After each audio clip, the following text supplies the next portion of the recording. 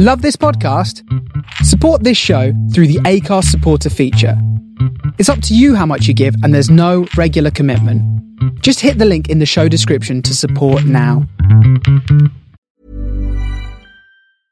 Hey, I'm Ryan Reynolds. At Mint Mobile, we like to do the opposite of what Big Wireless does. They charge you a lot, we charge you a little. So naturally, when they announced they'd be raising their prices due to inflation, we decided to deflate our prices due to not hating you. That's right. We're cutting the price of Mint Unlimited from $30 a month to just $15 a month. Give it a try at mintmobile.com/switch. $45 up front for 3 months plus taxes and fees. Promo rate for new customers for limited time. Unlimited more than 40 gigabytes per month. Slows full terms at mintmobile.com. Many of us have those stubborn pounds that seem impossible to lose, no matter how good we eat or how hard we work out. My solution is PlushCare. PlushCare is a leading telehealth provider with doctors who are there for you day and night to partner with you in your weight loss journey. They can prescribe FDA-approved weight loss medications like Wegovy and Zepbound for those who qualify. Plus, they accept most insurance plans. To get started, visit plushcare.com/weightloss. That's plushcare.com/weightloss. People of Earth, attention. Calling Tau City, turn on your radio. I know we had some words last time, but that was so long ago. I got your message. It was a little harsh, you know. It's still a little hard for me to hear. Please take it slow. Welcome to Starship Sofa, part of the District of Wonders network, featuring tales to terrify and far-fetched fables. Everyone has a story in the District of Wonders. Come and find yours. I'm tuning in to your transmissions. I'm a moon waiting to be found, and I'm building rockets. This is the Starship Sofa, everybody. Welcome, hello, and welcome to show 574. I am your host, Tony C. Smith. Hope everyone is fine and dandy this fine, frigid, cold morning. Oh, we've had some bad uns. Mine, not as bad. God, that's bad uns. We went down to -4, I think -6. Inland, it was somewhere around -12, but not that in America. You had to go one better. Use lot. Oh, man, it's been a cold old snap all around the world. Bloody hell, has it not? Anyway, I'm going to get not yapping on today. We have got Alistair Reynolds on, a 40-minute story of just pure brilliance. First up, though, Patreon. I just want to say a big thank you to Ken Mobley. Ken signed up there as well. Thank you, Ken. Oh, man, thank you so much. Yes, sir, thank you indeedy.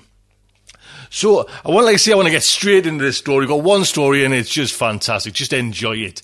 Belladonna Nights by Alistair Reynolds. Originally published in The Weight of Words. Alistair Reynolds is a science fiction writer who has been published since 1990. He specialises in dark, hard science fiction and space opera. Reynolds read physics and astronomy at Newcastle before earning a PhD from St Andrews, Scotland. In 1991, he moved to Noordwijk in the Netherlands, where he worked for the European Space Research and Technology Centre, part of the European Space Agency, until 2004, when he left to pursue full-time writing.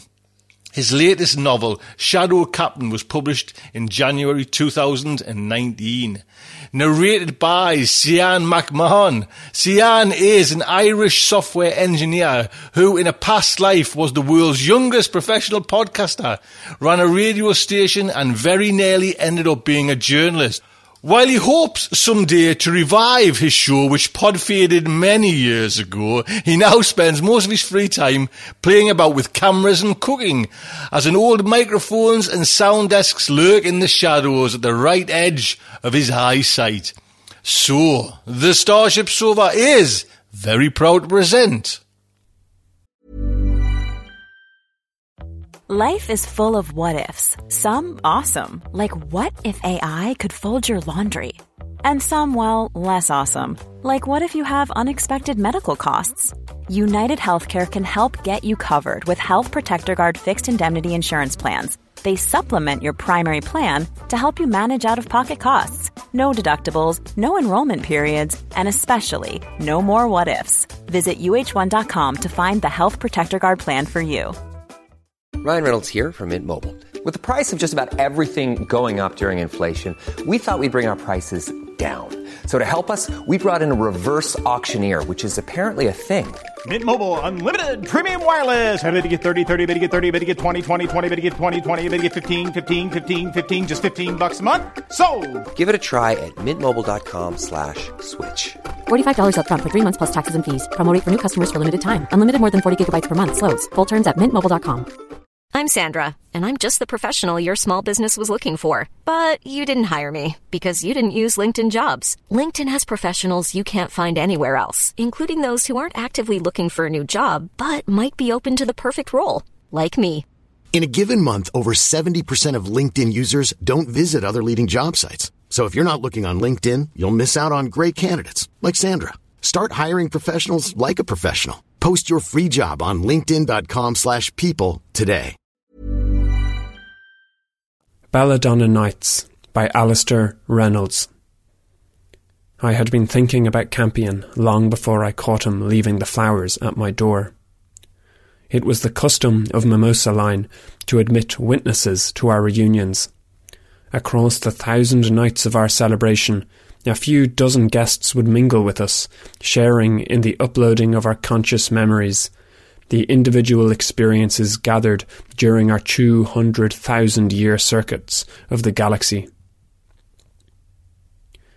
They had arrived from deepest space, their ships sharing the same crowded orbits as our own 999 vessels. Some were members of other lines. There were Jertinas, Marcellans and Torquatas, while others were representatives of some of the more established planetary and stellar cultures. There were ambassadors of the Centaurs, Redeemers, and the Canopus Sodality. There were also machine people, delegates from the Monoceros Ring, ours being one of the few lines that maintained cordial ties with the robots. And there was Campion, sole representative of Gentian Line, one of the oldest in the commonality.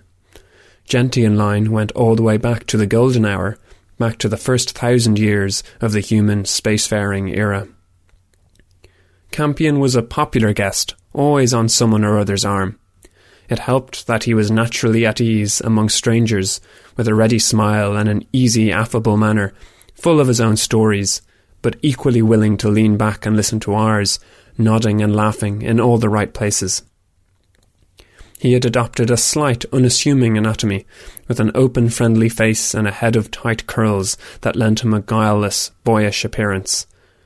His clothes and tastes were never ostentatious, and he mingled as effortlessly with the other guests as he did with the members of our line.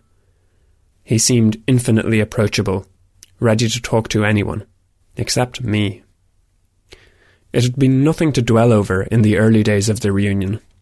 There had been far too many distractions for that. To begin with, there was the matter of the locale.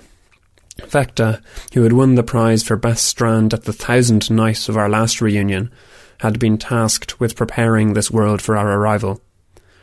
There had been murmurs of discontent initially, but everyone now agreed that Vecta had done a splendid job of it. She had arrived early, about a century in advance of any of the rest of us. Tierce, the world we had selected for our reunion, had a solitary central landmass surrounded by a single vast ocean. 3 skull-faced moons stirred lazy tides in this great green primordial sea. Disdaining land, Vecta had constructed the locale far from shore, using scraper technology to raise a formation of enormous finger-like towers from the seabed. These rocky columns soared kilometres into the sea, with their upper reaches hollowed out into numerous chambers and galleries, providing ample space for our accommodation and celebrations. Bridges linked some of the towers, while from their upper levels we whisked between more distant towers or our orbiting ships. Beyond that, Vecta had sculpted some of the towers according to her own idiosyncrasies. Music had played a part in her winning strand, so one of the towers was surmounted by a ship-sized violin, which we called the Fiddlehead Tower. Another had the face of an owl. A third was a melted candle, while the grandest of them all terminated in a clock tower whose stern black hands marked the progression of the 1,000 nights. Facta had done well. It was our 22nd reunion, and few of us could remember a more fitting locale in which to celebrate the achievements of our collective circuits. Whoever won this time was going to have quite the act to follow. It wouldn't be me. I had done well enough in my circuit, but there were others who had already threaded better strands than I could ever assemble in my own experiences. Still, I was content with that. If we maintained our numbers, then one day it might end up being my turn. Until that distant event, though, I was happy enough just to be part of our larger enterprise. 50 or more nights must have passed before I started being quietly bothered by the business of Campion. My misgivings had been innocuous to start with. Everyone wanted a piece of our Gentian guest, and it was hardly surprising that some of us had to wait our turn. But gradually I had the sense that Campion was going out of his way to shun me, moving away from a gathering just when I arrived, taking his leave from the morning tables when I dared to sit within earshot.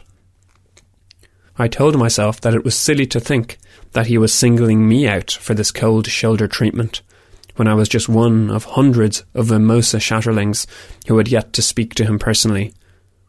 But the feeling persisted, and when I sensed that Campion was sometimes looking at me, directing a glance when he thought I might not notice, my confusion only deepened. I had done nothing to offend him or any member of his line, had I? The business with the flowers did not start immediately. It was around the 100th night when they appeared, left in a simple white vase just outside my room in the Howlhead Tower. I examined them with only mild interest. They were bulb-headed flowers of a lavish dark purple colour, shading almost to black unless I took them out into the balcony. I asked around as to who might left the flowers, and what their meaning might have been. No one else had received a similar puzzle. After days had passed, and still no one had come forward, I forced myself to put the flowers from mind. It was not uncommon for Shatterlings to exchange teasing messages and gifts, nor for the locale itself to play the odd game with its guests. 50 or 60 nights later, they reappeared. The others had withered by this time, but now I took the opportunity to whisk up to my ship and run the flowers through Serembande's analyzer, just in case there was something I was missing. The flowers were deadly nightshade, or belladonna. Poisonous, according to the ship, but only in a romantic, theoretical sense. None of us were immortal, but if we were going to die, it was going to take a lot more than a biochemical toxin to do it. A weapon, a stasis malfunction, a violent accident involving unforgiving physics of matter and energy. But still not something cobbled together by ham-fisted nature. Still, I had no idea what they meant. Somewhere around the 200th night, the flowers were back, and this time I swore I was nearly in time to see a figure disappearing around the curve in the corridor. It couldn't have been Campion, I told myself, but I had seen someone of the right build, dressed as Campion, dressed, with the same head of short curls. After that, I stationed an eye near my door. It was a mild violation of line rules. We were not supposed to monitor or record any going-ons in the public spaces, but in view of the mystery, I felt that I was entitled to take the odd liberty. For a long time, the flowers never returned. I wondered if I had discouraged my silent visitor with that near glimpse. But then, around the 320th night, the flowers were there again, and this time my eye had caught Campion in the act of placing them.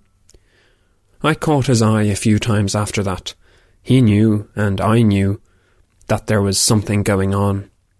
But I decided not to press him on the mystery, not just yet, because on the 370th night, he would not be able to ignore me. That was the night of my threading, and for one night only, I would be the unavoidable focus of attention. Like it or not, Campion would have to endure my presence. "I suppose you think us timid," I said. He smiled at me. It was the first time we had looked at each other for more than an awkward moment before snatching our glances away. "I don't know. Why should I? Gentian line has suffered attrition. There aren't 999 of you now, and there'll be fewer of you each circuit. How many is it, exactly?" He made a show of not quite remembering, although I found it difficult to believe that the number wasn't etched into his brain. "Oh, around 907, I think. 906 if we assume Bettany's not coming back, and no one's heard anything from him in 500,000 years. That's 1/10 of your line. Nearly 100 of your fellow Shatterlings lost. It's a dangerous business, sightseeing. It's Shayla, isn't it? You know my name perfectly well." He grinned. "If you say so."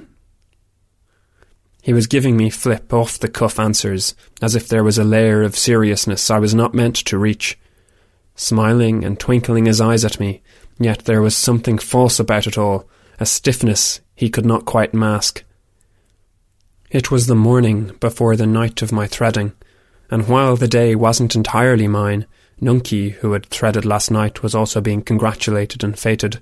As the hours wore on, the anticipation would start to shift to my threading, and already I was feeling more at the centre of things than I had since arriving.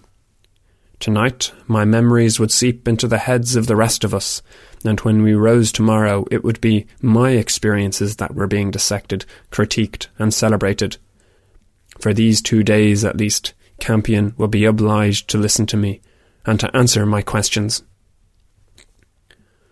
We stood at the high balcony in the Candlehead Tower, warm blue tiles under our feet, sea air sharp in our noses. "How does it work, Campion, when there are so many of you dead? Do your reunions last less than our own?" "No, it's still 1,000 nights, but there are obviously gaps where new memories can't be threaded. On those nights, we honour the memories of the dead. The threading apparatus replays their earlier strands, or makes new permutations from old memories. Sometimes we bring back the dead as physical imagos, letting them walk and talk among us, just as if they were still alive. It's considered distasteful by some, but I don't see the harm in it, if it helps us celebrate good lives, well lived." "We don't have that problem," I said. "No," he answered carefully, as if wary of giving offence. "You don't. Some would say to have come this far without losing a single one of us speaks of an innate lack of adventure." He shrugged. "There's no shame in caution, Shayla. You were shattered from a single individual so that you could go out and experience the universe, not so that you could find new ways of dying." "Then you don't find us contemptible?" "I wouldn't be here, I wouldn't keep coming here if I felt that way, would I?" His answer satisfied me on that one point, because it seemed so sincerely offered. It was only later, as I was mulling over our conversation, that I wondered why he had spoken as if he had been our guest on more than one occasion. He was wrong, though. This was our 22nd reunion, and Campion had never joined us before. So why had he spoken as if he had? I felt foolish. We had communicated, and it had been too easy, too normal, as if there had never been any strange distance between us, and that was strange and troubling in and of itself. The day was not yet done, nor the evening, so I knew there would be more chances to speak, but I had to have all of my questions ready, and not be put off by that easy-going front of his. If he wanted something of me, I was damned well going to find out what it was. The flowers meant something, I was sure, and at the back of my mind was the niggling trace of half an answer. It was something about Belladonna, some barely remembered fact or association.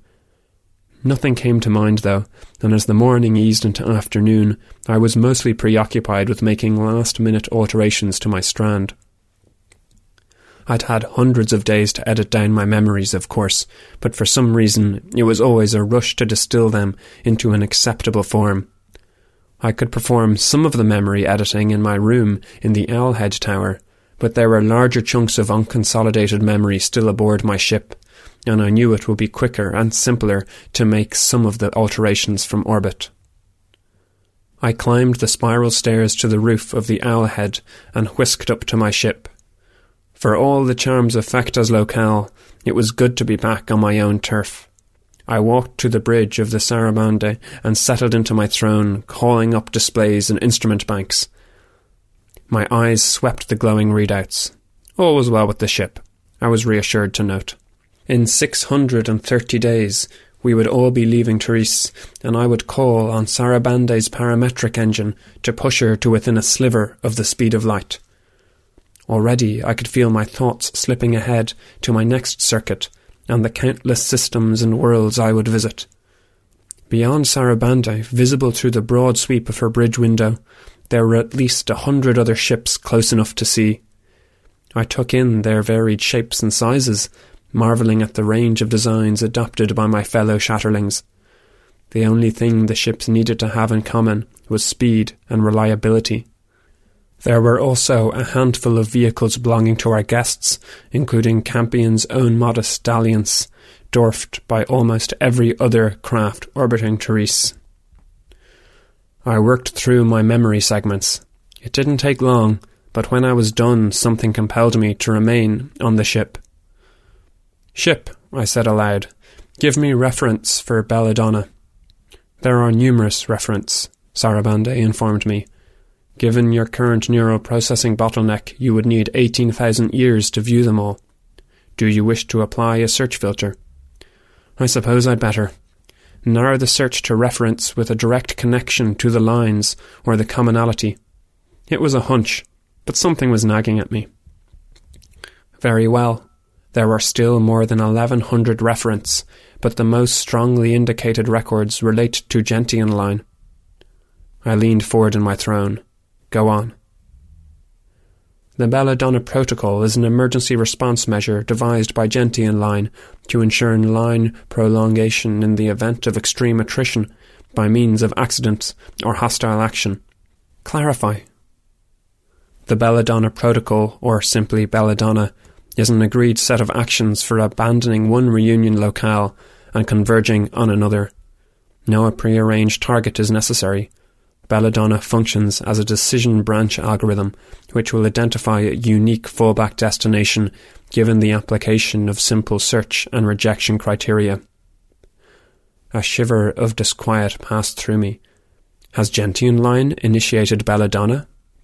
No, Sheila, it has never been necessary, but the Belladonna Protocol has been adopted by a number of other lines, including Mimosa line. And have we... But I cut off my words before they made me foolish. No, of course not. I'd know if we'd ever initiated Belladonna. And we certainly haven't suffered extreme attrition. We haven't suffered any attrition at all. We're too timid for that, I'd thought to myself. Much too timid. Weren't we? I whisked back to Tierce.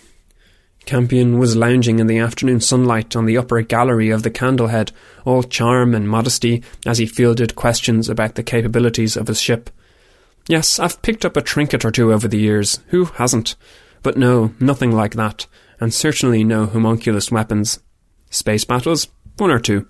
As a guiding rule, I tried to steer clear of them, but now and then you can't avoid running into trouble.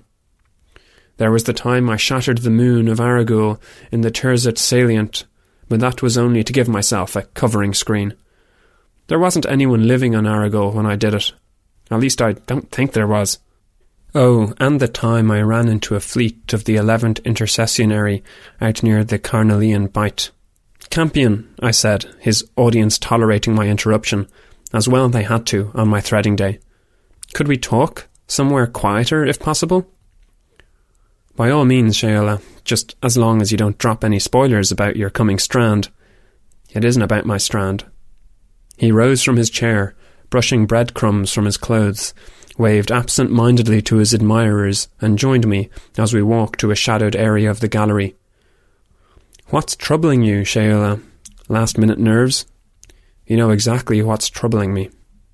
I kept my voice low, unthreatening, even though nothing would have pleased me more than to wrap my hands around his scrawny throat and squeeze the truth out of him. This game you're playing with me, playing on me, I should say. Game, he answered in a quiet but guarded tone. The flowers. I had suspicion it was you before I left the eye, and there wasn't any doubt. But you still wouldn't look me in the face. And this morning, pretending that you weren't even sure of my name. All easy answers and dismissive smiles, as if there's nothing strange about what you've been doing. But I've had enough. I want a clear head before I commit my strand to the threading apparatus, and you're going to give it to me, starting with some answers. Answers, he repeated. There was never any doubt about my name, was there? He glanced aside for an instant. Something had changed in his face when he looked back at me, though. There was a resignation in it, a kind of welcome surrender. No, there wasn't any doubt. Of all of you, yours was the only name I wasn't very likely to forget. You're talking as if we've already met. We have. I shook my head.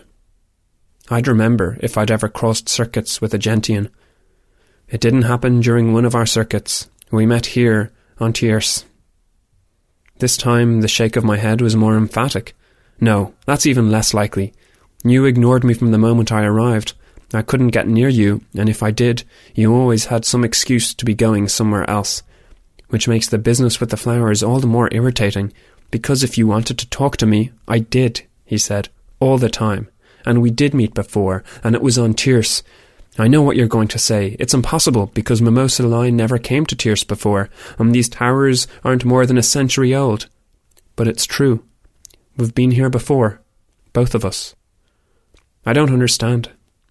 This isn't the first time, Campion answered. Then he looked down at the patterned tiles of the floor, all cold indigo shades in the shadowed light. This day always comes. It's just a little earlier this time. Either I'm getting less subtle with the flowers, or you're retaining some memory of it between cycles.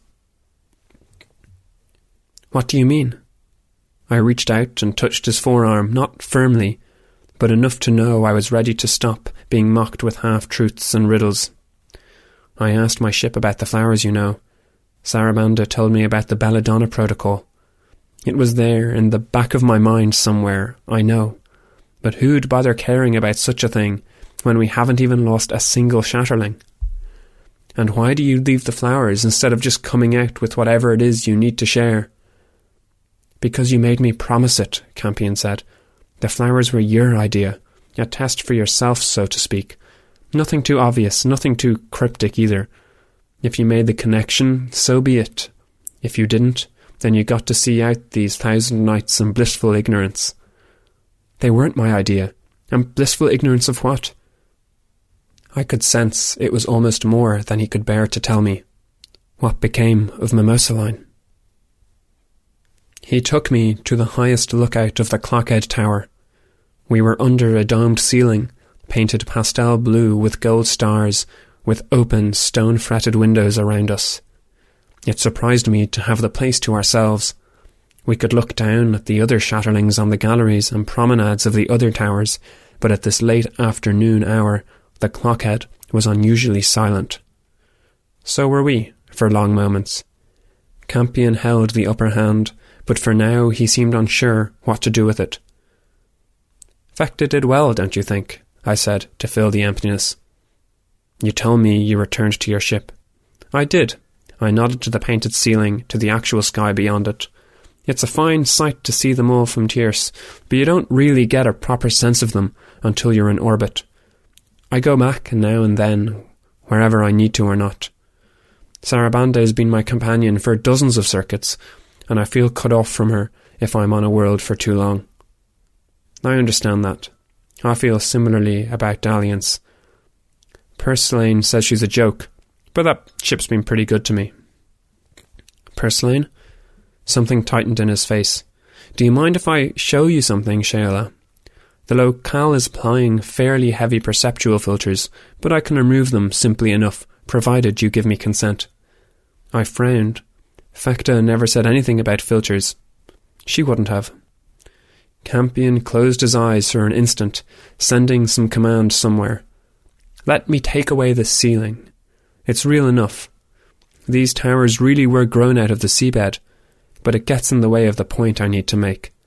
He swept up a hand, and the painted ceiling and its gold stars dissolved into the hard blue sky beyond it.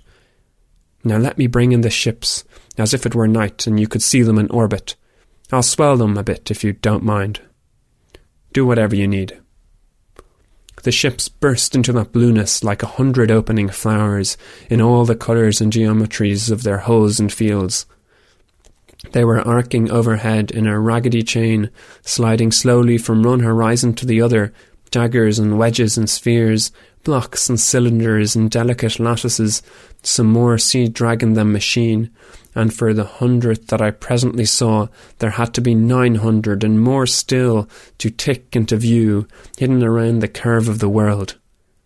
It was such a simple, lovely, perceptual tweak that I wondered why I had never thought to apply it for myself. Then Campion said, "Most of them aren't real." "I'm sorry?" "The bulk of those ships don't exist. They're phantoms conjured into existence by the locale. The truth is that there are only a handful of actual ships orbiting Tierce. One by one the coloured ships faded from the sky, opening up holes in the chain. The process continued. 1 in 10 gone, then 2 in 10, 3 in 10. I looked at him, trying to judge his mood. His face was set in stone, as impassive as a surgeon administering some terrible, lacerating cure, sensing the patient's discomfort, but knowing he must continue. Now only 1 in 10 of the ships remained, then 1 in 20, 1 in 30. "Mine is real," he said eventually, "and 3 vehicles of Mimosa Line.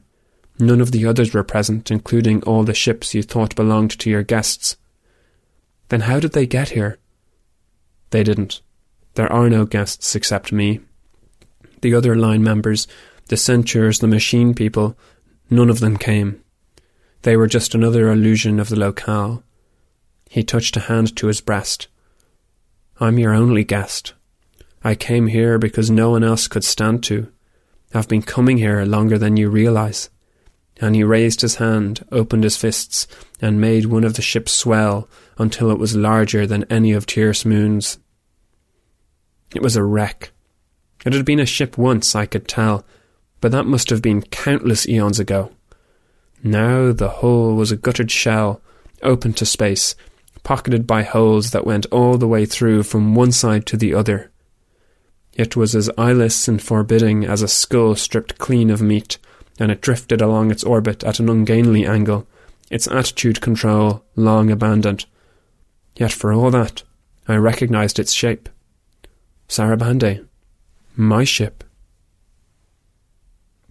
"You all died," Campion said softly.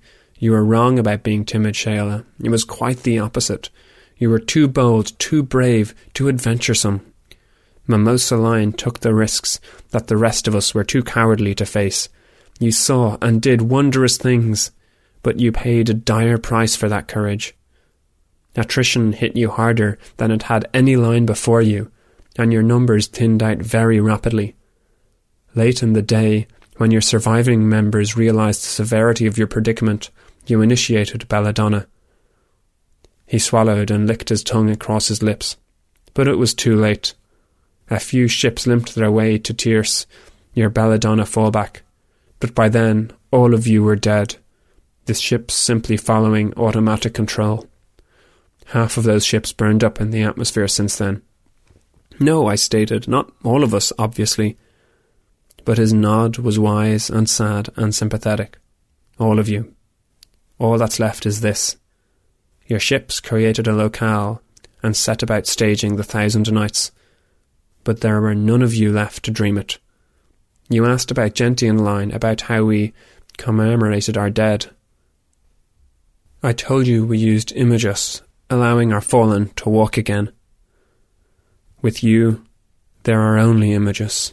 999 of them conjured out of the patterns stored in your threading apparatus from the memories and recordings of the original Mimosa Shatterlings, including Sheola, who was always one of the best and brightest of you."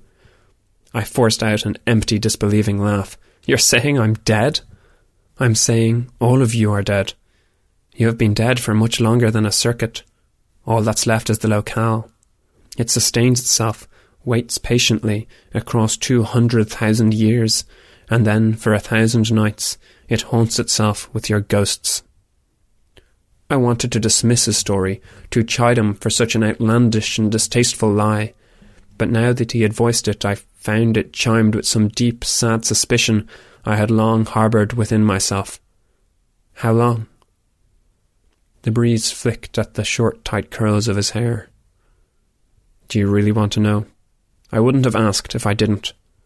But that was a lie of my own, and we both knew it for the untruth it was. Still, his reluctance was almost sufficient answer in its own right. You've been on Tierce for 1,205,000 years. This is your 7th reunion in this locale, the 7th time that you've walked these towers, but all that happens each time is that you dream the same dead dreams. And you've been coming along to watch us. Just the last 5, including this one.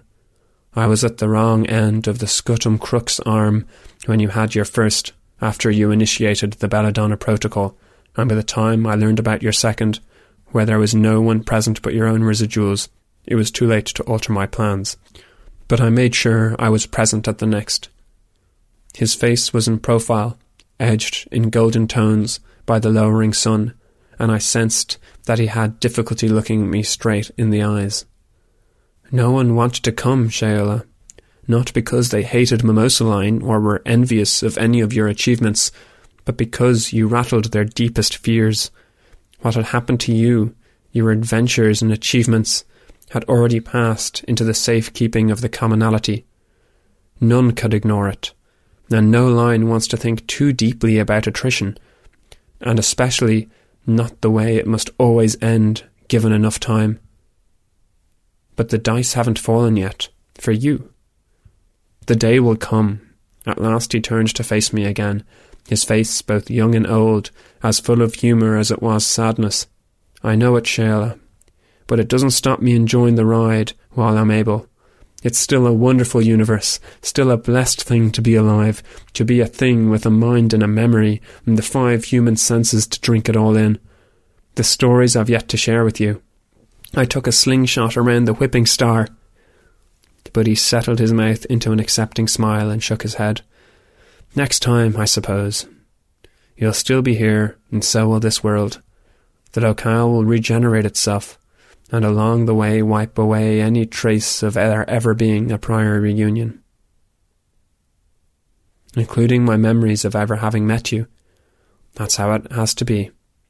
A trace of a memory persists, I suppose, but mostly you'll remember none of it.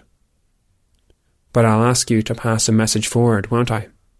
Ask you to leave flowers at my door, and you'll agree, and you'll be kind and dutiful, and you'll come back to us, and now, on some other evening, 200,000 years from now, give or take a few centuries, we'll be in the same lookout having much the same conversation, and I won't have aged a second, and you'll be older and sadder, and I won't know why to begin with. And then you'll show me the phantom ships, and I'll remember, just a bit, just like I've always remembered. And then I'll start asking you about the next reunion, another 200,000 years in the future. It's happened, hasn't it? Campion gave a nod. Do you think it would have been better if I'd never come? At least you had the nerve to face us. At least you weren't afraid to be reminded of death. And we lived again in you. The other lines won't forget us, will they? And tell me you passed on some of our stories to the other Gentians during your own 1,000 nights. I did, he said, some wry remembrance crinkling the corner of his eyes, and they believed about half of them. But that was your fault for having the audacity to live a little. We could learn a lot. Just don't take our lessons too deeply to heart. We wouldn't have the nerve. The sun had almost set now, and there was a chill in the air. It would soon be time to descend from the Clockhead Tower in readiness for the empty revelry of the evening, ghosts dancing with ghosts, driven like clockwork marionettes. Ghosts dreaming the hollow dreams of other ghosts, and thinking themselves alive for the span of a night. the imago of a shatterling who once called herself Sheola, daring to hold a conscious thought, daring to believe she was still alive. Why me, Campion? Out of all the others, why is it me you feel the need to do this to? Because you half know it already, he answered, after a hesitation. I've seen it in your eyes, Sheola. Whatever fools the others, it doesn't escape you. And you're wrong, you know. You do change. You might not age a second between one reunion and the next, but I've seen that sadness in you build and build. You feel it in every breath, and you pick up on the flowers a little sooner each time. And if there was one thing I could do about it, there is, I said sharply while I had the courage. His expression was grave but understanding. I'll bring you flowers again. No, not flowers, not next time. And I swallowed before speaking, because I knew the words would be difficult to get out once I had started. You'll end this, Campion. You'll have the means, I know. There are only wrecks left in orbit, and they wouldn't stand a chance against your own weapons. You'll shatter these wrecks like you shattered the moon of Argol, and when you're done, you'll turn the same weapons onto these towers. Melt them to lava, flush them back into the sea, leaving no trace, and turn the machines to ash so they can't ever rebuild the towers or us, and then leave Tierce, and never return to this place. He stared at me for a long moment, his face so frozen and mask-like, it was as if he had been struck across the cheeks. You'd be asking me to murder a line? No, I said patiently. The line is gone, and you've already honoured us. All I'm asking is for one last kindness. This wasn't ever the way it was meant to be. I reached for him then, settling my hand on his wrist, and then sliding my fingers down until I held his in my own. You think you lack the courage to commit grand acts? I don't believe a word of it. And even if you did, here's your chance to do something about it, to be courageous and wise and selfless. We're dead.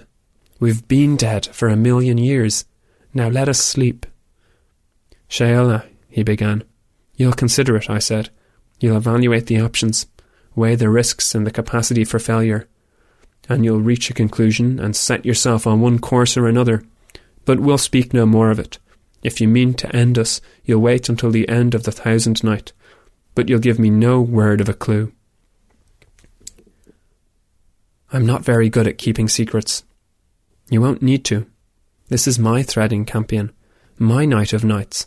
It means I have special dispensation to adjust and suppress my own memories so that my strand has the optimum artistic impact. And I still have the chance to undo some memories, including this entire conversation. I won't remember the phantoms or the Belladonna Protocol or what I've just asked of you. My line frowned on that kind of thing. But you got away with it all the same. It's a small deletion, hardly worth worrying about. No one will ever notice. But I'd know we'd had this conversation, and I'd still be thinking of what you'd asked of me. That's true, and unless I've judged you very wrongly, you'll keep that knowledge to yourself. We'll have many more conversations between now and the 1000th night, I'm sure, but no matter how much I press you, and I will, because there'll be something in your eyes as well, you'll keep to your word. If I ask you about the flowers or the other guests or any part of this, you look at me blankly, and that'll be an end to it.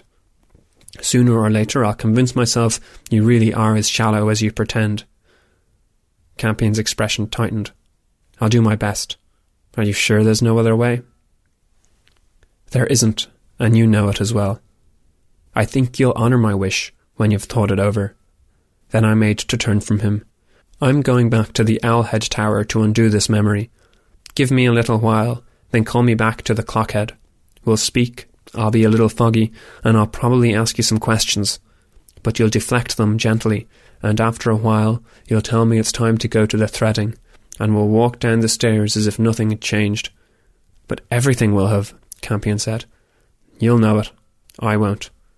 All you'll have to do is play the dashing consort, smile and dance and say sweet things, and congratulate me on the brilliance of my circuit. I think you can rise to the challenge, can't you? I suppose. I don't doubt it. I left him and returned to my parlour. Later we danced on the Fiddlehead Rock. I had the sense that some unpleasantness had happened earlier between us, some passing cloudy thing that I could not bring to mind. But it could not have been too serious, because Campion was the perfect companion, attentive and courteous and generous with wit and praise and warmth. It thrilled me that I had finally broken the silence between us, thrilled me still further that the thousands of nights had so far to run, the iron hands of the Clockhead Tower still to complete their sweep of their face. I thought of all the evening stretching ahead of us, all the bright strands we had still to dream, all the marvels and adventures yet to play out, and I thought of how wonderful it was to be alive, to be a thing with a mind and a memory and the 5 human senses to drink it all in. And there you go. Big thank you to Alistair Reynolds, man. Ho ho! And Sian, thank you as indeed, man. Just an honour to have Al on there, you know what I mean? Alistair, I hope you're fine and well, lad. And Sian, what can I say? Big, huge thank you. Thank you indeed. So that is all on Starship Sofa today. I hope you enjoyed it. I certainly have. Thank you so much. And until next week, just like to say, good night from me. This presentation has been brought to you by the District of Wonders Network, dedicated to podcasting the finest genre fiction. You can learn more about the District of Wonders and their many literary productions at their website, www.districtofwonders.com. Thank you for listening.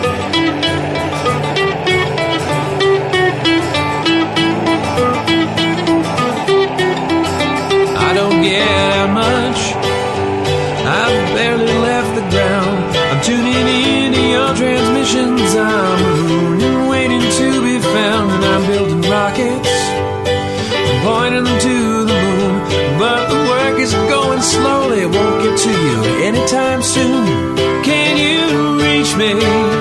Is my signal getting through? Turn on your radio. I wanna talk to you.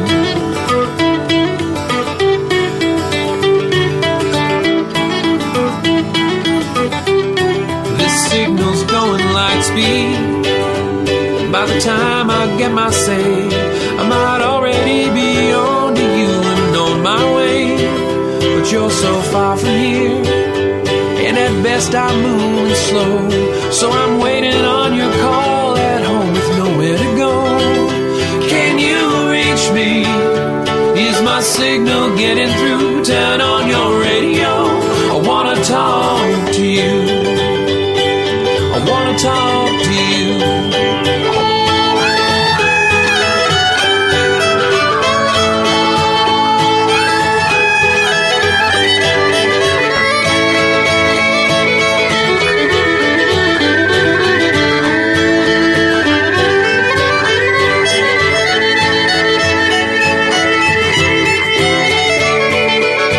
If books were rocket ships, I'd be on my way. If I could cast myself on a radio wave, I might get to you someday. If books were rocket ships, I'd need only the will to fly. I'm still building word by word, and I'll get out there by and by. I'll get out there by and by. I'll get out there. I'll get out there by and by. I'll get out there by and by. I'll get out there by and by. I'll get out there by and by. I'll get out there by and by.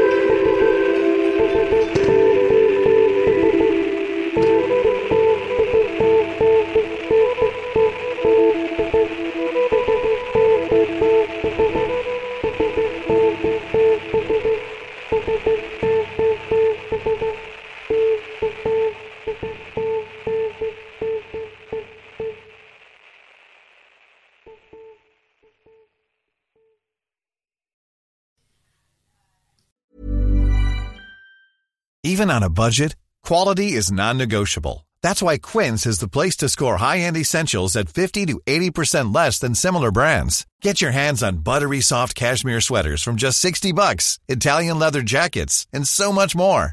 And the best part about Quince, they exclusively partner with factories committed to safe, ethical, and responsible manufacturing. Elevate your style without the elevated price tag with Quince. Go to quince.com/upgrade for free shipping and 365-day returns. Planning for your next trip? Elevate your travel style with Quince. Quince has all the jet-setting essentials you'll want for your next getaway, like European linen, premium luggage options, buttery soft Italian leather bags, and so much more. And is all priced at 50 to 80% less than similar brands. Plus, Quince only works with factories that use safe and ethical manufacturing practices.